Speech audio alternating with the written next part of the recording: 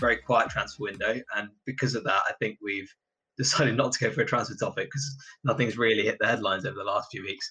And if you're watching, you'll obviously see we've got a guest, Alex Harvey, who works at Sheridan's with Daniel G. And the reason, Daniel, that we're going into more legal matters this week is because Kieran Trippier has been in the news, as well as Edinson Cavani a few weeks back, and we thought it'd be an interesting topic. It's one I'm saying in the preamble before we were speaking, before we come on air. I'm quite interested in this topic in the area that what governing bodies can regulate, can and can't regulate, and where do they reach. So Alex is the expert, and he's going to shed some light on it for us. Yeah, no, very interesting one. And there's been a few cases and matters over the last 2 or 3 weeks, I guess. The one side of Christmas and the other side of Christmas with Cavani and the Trippier matter. And it kept us busy in a way, just for reading through for the significance of it in different ways. Because, before getting into the detail, the wider picture is that, players, and we'll talk about it in a little bit of time, can get involved in lots of different difficult disciplinary matters, especially with VAR,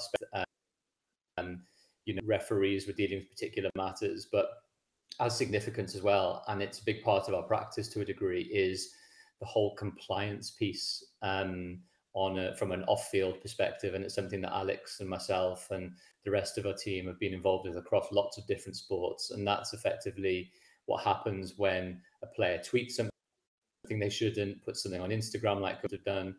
And specifically in this case, there's been issues. Daniel Sturridge was one a little bit of time ago where he was given suspension for matters involving a potential transfer away from Liverpool. And it was the same with Kieran Trippier. And the really cool thing, generally, I say cool, is, like you said, where you're interested in things, all of the matters are available to be able to read. So you get so much really interesting detail in the case. This one was, I think, about a 50-page case, which went into quite a lot of detail. And Alex will bring us up to speed, but it's got a lot of quite interesting nuances. So Alex, very briefly, or as much detail as you want to give, I think everyone should be interested to know sort of why and why this came around, and why it can potentially get players into such particular and potential issues. Yeah, so thanks for having me on. I guess the reason why it kind of came about, firstly, is with the FA's betting regulations, they have pretty strict rules in place about what players can tell their friends, their family about not only kind of transfer activity, but stuff like whether they're picked for matches. And the reason why the FA has these rules in place is just to protect the integrity of the sport. So for Kieran Trippier's example, his came about through his transfer from Spurs to Atletico Madrid in, which I think summer transfer window of 2019. And what happened was he was basically sending texts to his friends on certain WhatsApp groups and just individual WhatsApp messages to his mates about his transfer, and they were asking about whether it was going to happen. But what was probably the most important part of it was the fact that Trippier knew, or should have known, that they were going to place bets on his transfer. So some of the text messages from his friends were things like the betting odds of the Atletico transfer. So they were saying things like, "Oh, 6-1 odds. Shall I put it on?" And Trippier would reply saying, "Oh yeah, it's going to happen." Or I think he used the phrase "lump on," which people refer to put the bet on. So yeah, under the betting regulations, what they essentially say is that you cannot provide inside information, which is information that as a result of your kind of place in football that's not already out there in the media. You can't provide that to people, and if you do, and they put a bet on it, then you'll be in breach of the regulations. There is, importantly, a defence which says that if you had no reason to believe that they were going to place a bet, then you won't be in breach of the regulations. So, for example, if I was a professional football player and I told my best friend and my parents that I was going to move to Liverpool, they would, and then they went and put a bet on that happening, I wouldn't be charged, or I'd have a defence to a charge from the FA if I couldn't have known that they were going to place that bet. So if I had no reason to think that they were going to go and put that bet on, I'm not going to get in trouble for that.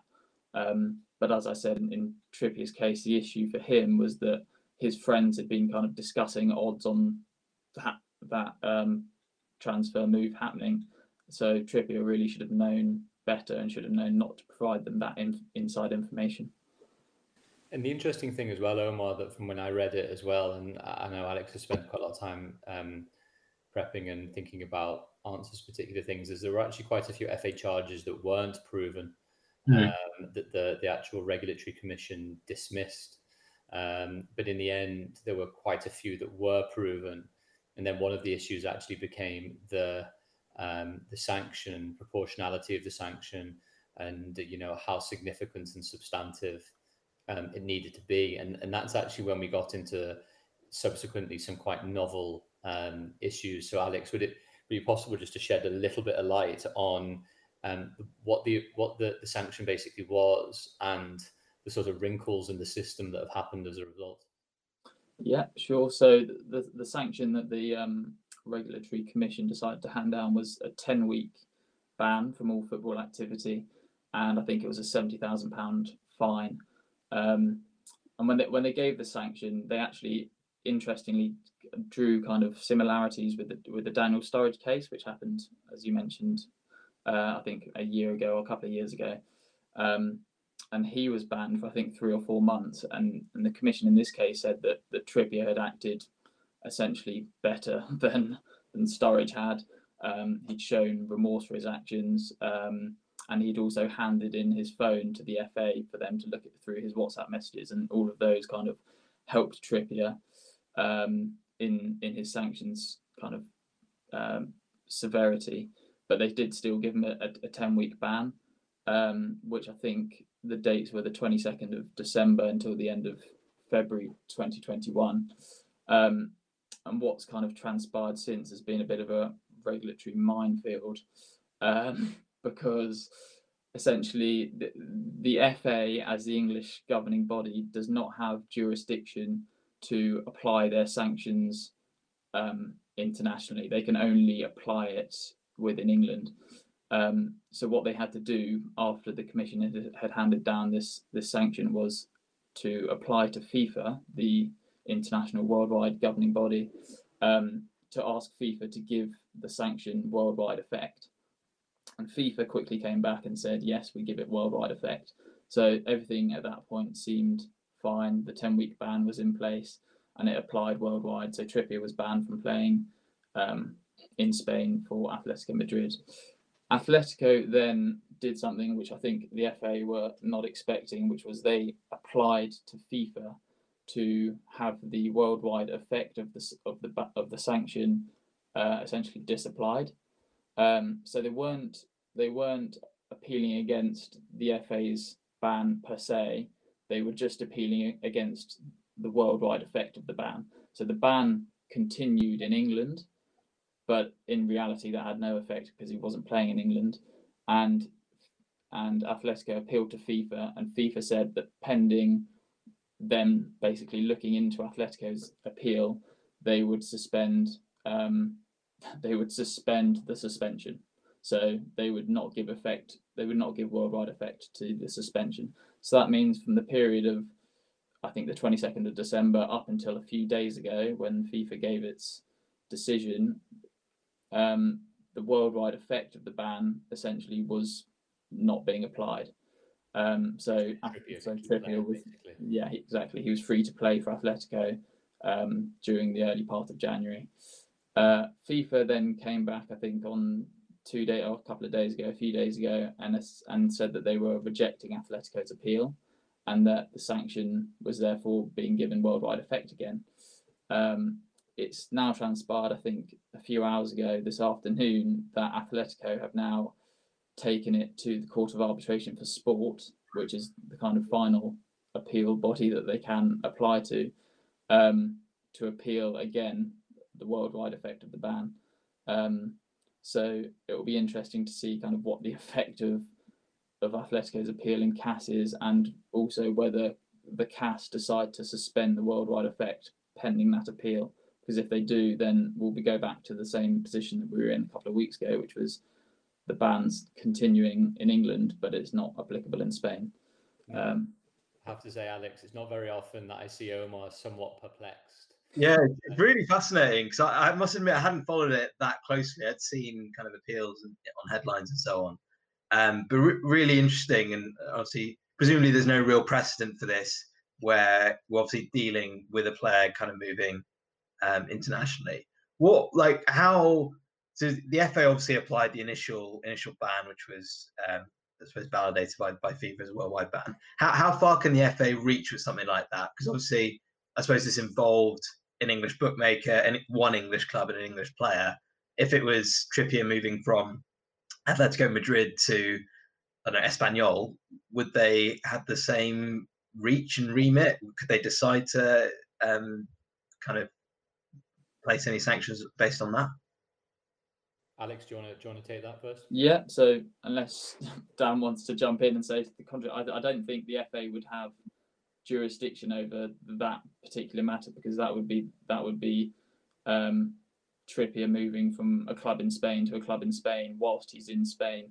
So I think they basically only have jurisdiction over players that are playing currently or playing for an English club at the time that the charge is brought.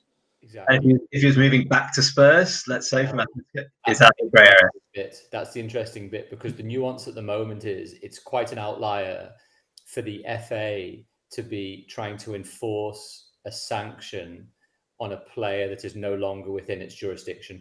Yeah, it doesn't happen very often. The one time that people might remember from a few years back, which I wrote about in Done Deal a bit, was when Suarez was banned by FIFA for the Chiellini bite, and then he subsequently moved to Barcelona. Mm-hmm. If you remember at the time, that ban was basically given worldwide effect, but it was effectively given worldwide effect by FIFA in a way through its own disciplinary body, if I remember correctly. The interesting thing here, which adds that nuance, as Alex really, brilliantly set out, was the issue that the FA had is that there was actually a subsequent second hearing, because the FA said, well, hold on a second, if FIFA have effectively suspended the sanction pending the outcome, our suspension is ticking away, which means that if we've only got a set time frame to be able to have them suspended up until the end of February, but effectively FIFA has suspended that time period, that should continue on post when the original suspended period should have commenced. And really interestingly, the end of that subsequent decision by the FA Commission was that that they didn't have that power to elongate, even based on FIFA suspension. And even if they did have the power, they wouldn't have elongated. So again, the sort of really interesting point now is, without wanting to confuse matters or complicate matters even more, is that CAS may actually suspend the suspension again, pending the substantive hearing that they have at CAS. And by the end of that period, it may actually be that the 10-week initial period has run out, which means that actually Trippier would be allowed to then play whilst the ban of the ban takes place, and then actually from the FA perspective is suspended. So in a way seems little disincentive for Atletico to try and elongate out the CAS process for as long as possible, because it means that they can retain the availability of Trippier. Now, to your point, you're exactly right. If he transfers back, one of the queries or one of the points that the FA Commission actually mentioned in their most recent point was that might be detrimental to Trippier's chances of then making a move if they were to stretch the suspension even more widely back into what might be the jurisdiction that he comes back into effectively. So it's one that I don't think the FA foresaw. It's one that Atletico have actually, in a positive way, and their lawyers gamed very well, is the truth. And actually, I think it will be, and I'd be interested in Alex's thoughts on this, I think the FA are likely to change their own rules to give their regulatory commissions the ability to be able to do that as a result. Yeah, I wouldn't be surprised, because, like you said, when the FA challenged, they challenged FIFA's decision to suspend it. Oh no, they what they did was they asked the regulatory commission, like you said, to extend the dates of the ban, so that essentially it had effect, so that they would come into effect when either he moved back to England, or once Atletico's appeals had run out. And yeah, the commission said that they simply didn't have the power to do that. So yeah, I wouldn't be surprised if they potentially amended their regulations to say that they can subsequently change the dates of the ban. But I think it is a difficult one, because the commission made the point that if they were to do that and say this 10-week ban only comes into effect whenever you move back to England, no English club is ever going to look to buy Trippier again, or if they might do, but it would severely dissuade any English club from trying to buy him, because they'll know that as soon as he comes back into England, suddenly this 10-week ban comes into play. So you can see why the commission didn't want to go down that route, even if it did have the power to do so, which it said it didn't. Omar, can I ask a question there, just on a more broader topic as well? Because some of the discussion that happened afterwards in the media and across a lot of journalists, and I was reading with interest quite a lot, was actually the efficacy, the attractiveness of betting markets involving player transfers. Is that, is there something to be said for trying for the football authorities or otherwise to put stakeholders to put pressure on bookmakers not to take those type of bets? Because ultimately what is happening is it is maybe a little bit of fun, but ultimately is putting in place a lot of pressure on players from a compliance perspective. I know these are outlier positions, but is there something to be said for trying to restrict those particular betting markets? Yeah, it's an interesting one. I certainly won't profess to be an expert on this space, but my understanding of those markets, so players next club, or I think a very popular one is the next manager of Club X or whatever. The bookmakers don't have inside information on these. My understanding is that they put them out because they're a bit of fun. They're a talking point. They get them in the media. They might attract new punters to their platform if they can offer decent odds on them, and it's just a way of getting people in. It's not really a market that they're kind of actively trading as a means to kind of generate massive margins, which does make you wonder, okay, what's the purpose of these, and particularly in the context of this Trippier case. Yeah, I totally understand the kind of rationale behind the ban in terms of providing inside information. And I suppose that the ban is as much around saying footballers do not get involved in sharing inside information, no matter what kind of sphere it's in. Don't get involved in sharing inside information. But I think there is a difference between this type of market and a match itself, where it might be a lineup, or where famously I think it was like a Matt Letizia throw in the first minute that he obviously lumped on as well. I think there is a clear distinction there. Maybe that partly explains the kind of so-called kind of lighter ban of 10 weeks compared to several months that Daniel Sturridge had. But yeah, I think as a general principle, these types of markets, they don't impinge on sporting integrity. So A, you have to question the purpose of them being there at all. But B, I think in the context of the Trippier case, it feels to me like not a huge deal compared to obviously the big issue of match fixing, without wanting to get into kind of whataboutery around the betting market.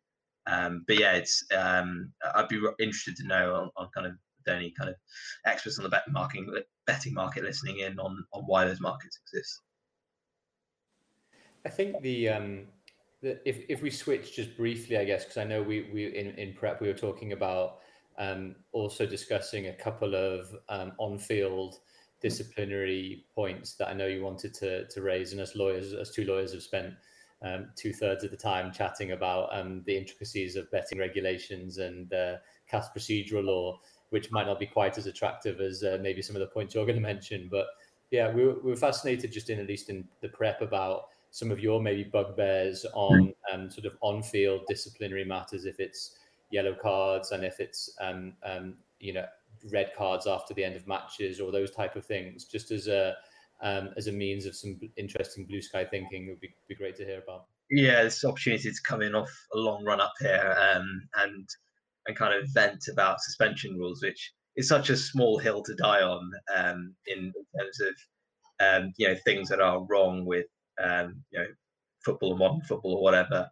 But yeah, I've got a real kind of bee in my bonnet around the way suspension rules work. I think the most obvious example is in World Cups and Champions Leagues and Euros, where players accumulate.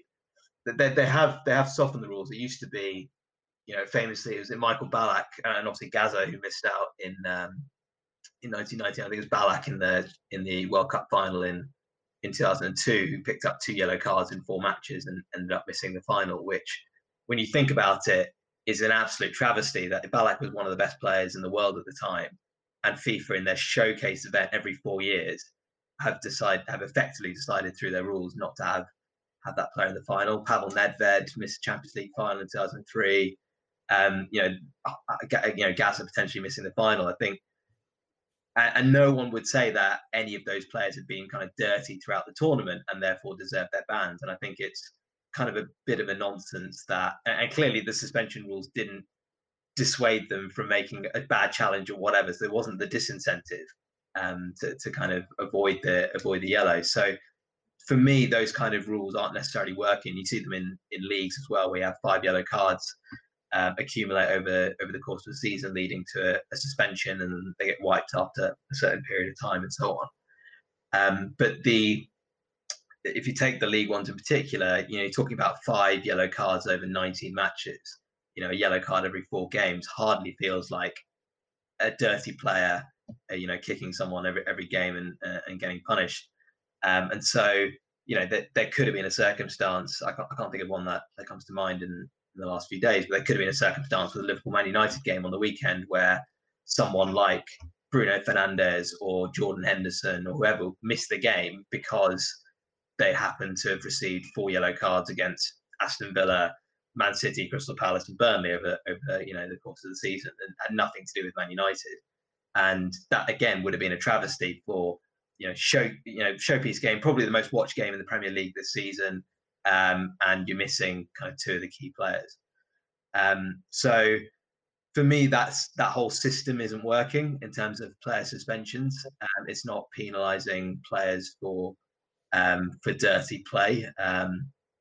And so my solution to it is something around kind of repeat or consecutive offences. So if you have bookings in 3 consecutive games or 4 consecutive games, that kind of shows a level of ill discipline, repeated ill discipline, that should be kind of punished, by the league. But yeah, the concept of 2 yellows over 5 games in a tournament, or 5 yellows over 19, I'm just not having it.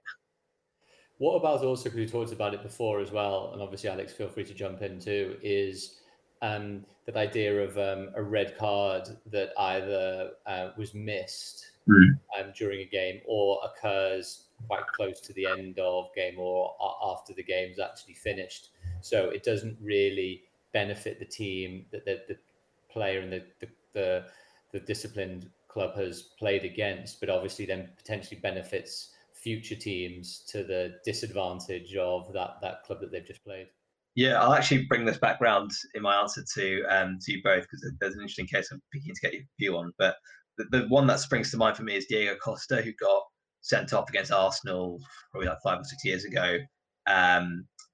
Sorry, didn't get sent off against Arsenal 5 or 6 years ago. He I think headbutted someone during the game, but got away with it, and then retroactively was banned. Now, I suppose you'd have that less now with VAR, because VAR should be picking these things up. But there's still the possibility, I suppose, of bans after the game. And then Diego Costa got his ban after the Arsenal game, which was a big game at the time. Both competing for the league or the top 4. Arsenal don't see any benefit for it. They lose 2-0, I think it was, probably Drogba or someone, or probably Diego Costa getting the goals.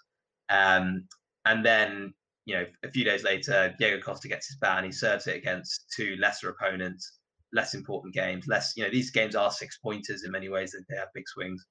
And Arsenal see no benefit whatsoever other than Chelsea being slightly less likely to win against, weaker opponents.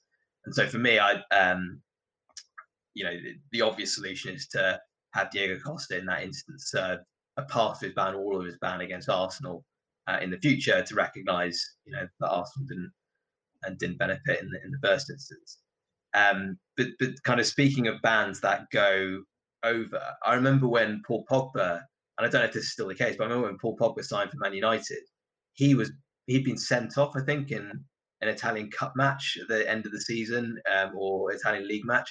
And he actually had to serve 2-game suspension in English football, one of which I think might have been the Community Shield. I don't know if that's still a thing, but how joined up are these? Like, is there anything that kind of connects, the FA, the Italian FA, to on all these things, or is there a lot of kind of making up as it goes along? I think, Alex, if I remember correctly, yeah, I think it can be the case that if you're serving a suspension in one league, depending on the type of competition that you've got the suspension in, it can cross over. It got me almost thinking about when players kind of can't play in particular games according to and then the strength of the competition in those subsequent games. And I'm changing topic completely now, but on the